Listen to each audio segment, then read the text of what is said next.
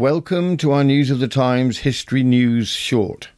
This is a bite-sized historical news extract from our fuller News of the Times podcast.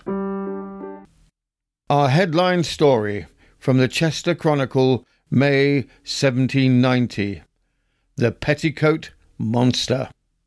The following incident, which happened the other night, in some measure shows the advantage which the public are likely to reap by the clamour about monsters.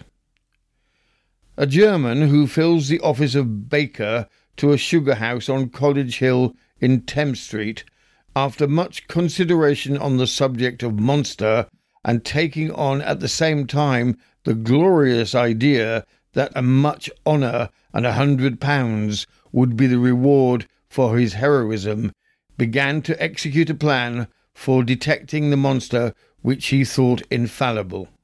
This was to dress himself as a woman and parade the streets in hopes of being stabbed. For this purpose he applied to the master's cook, and informing her that he wished to pass for a modest and beautiful woman, she willingly consented to lend him her best clothes, not doubting but what she wore would render him a delectable object in the eyes of the monster. Behold our baker, then refined into a most delicate and beautiful creature, such as none but a monster would attack, sallying forth in quest of such an attack. But alas, how much easier it is to manage sugar pans than petticoats.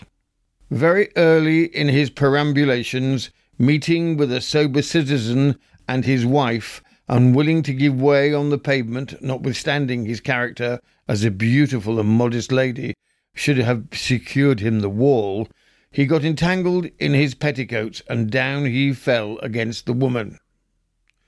Her husband, in the most ungallant manner, considering the beauteous object at his feet, cried out, "You damned drunken old whore, can't you see?" "I beg your pardon.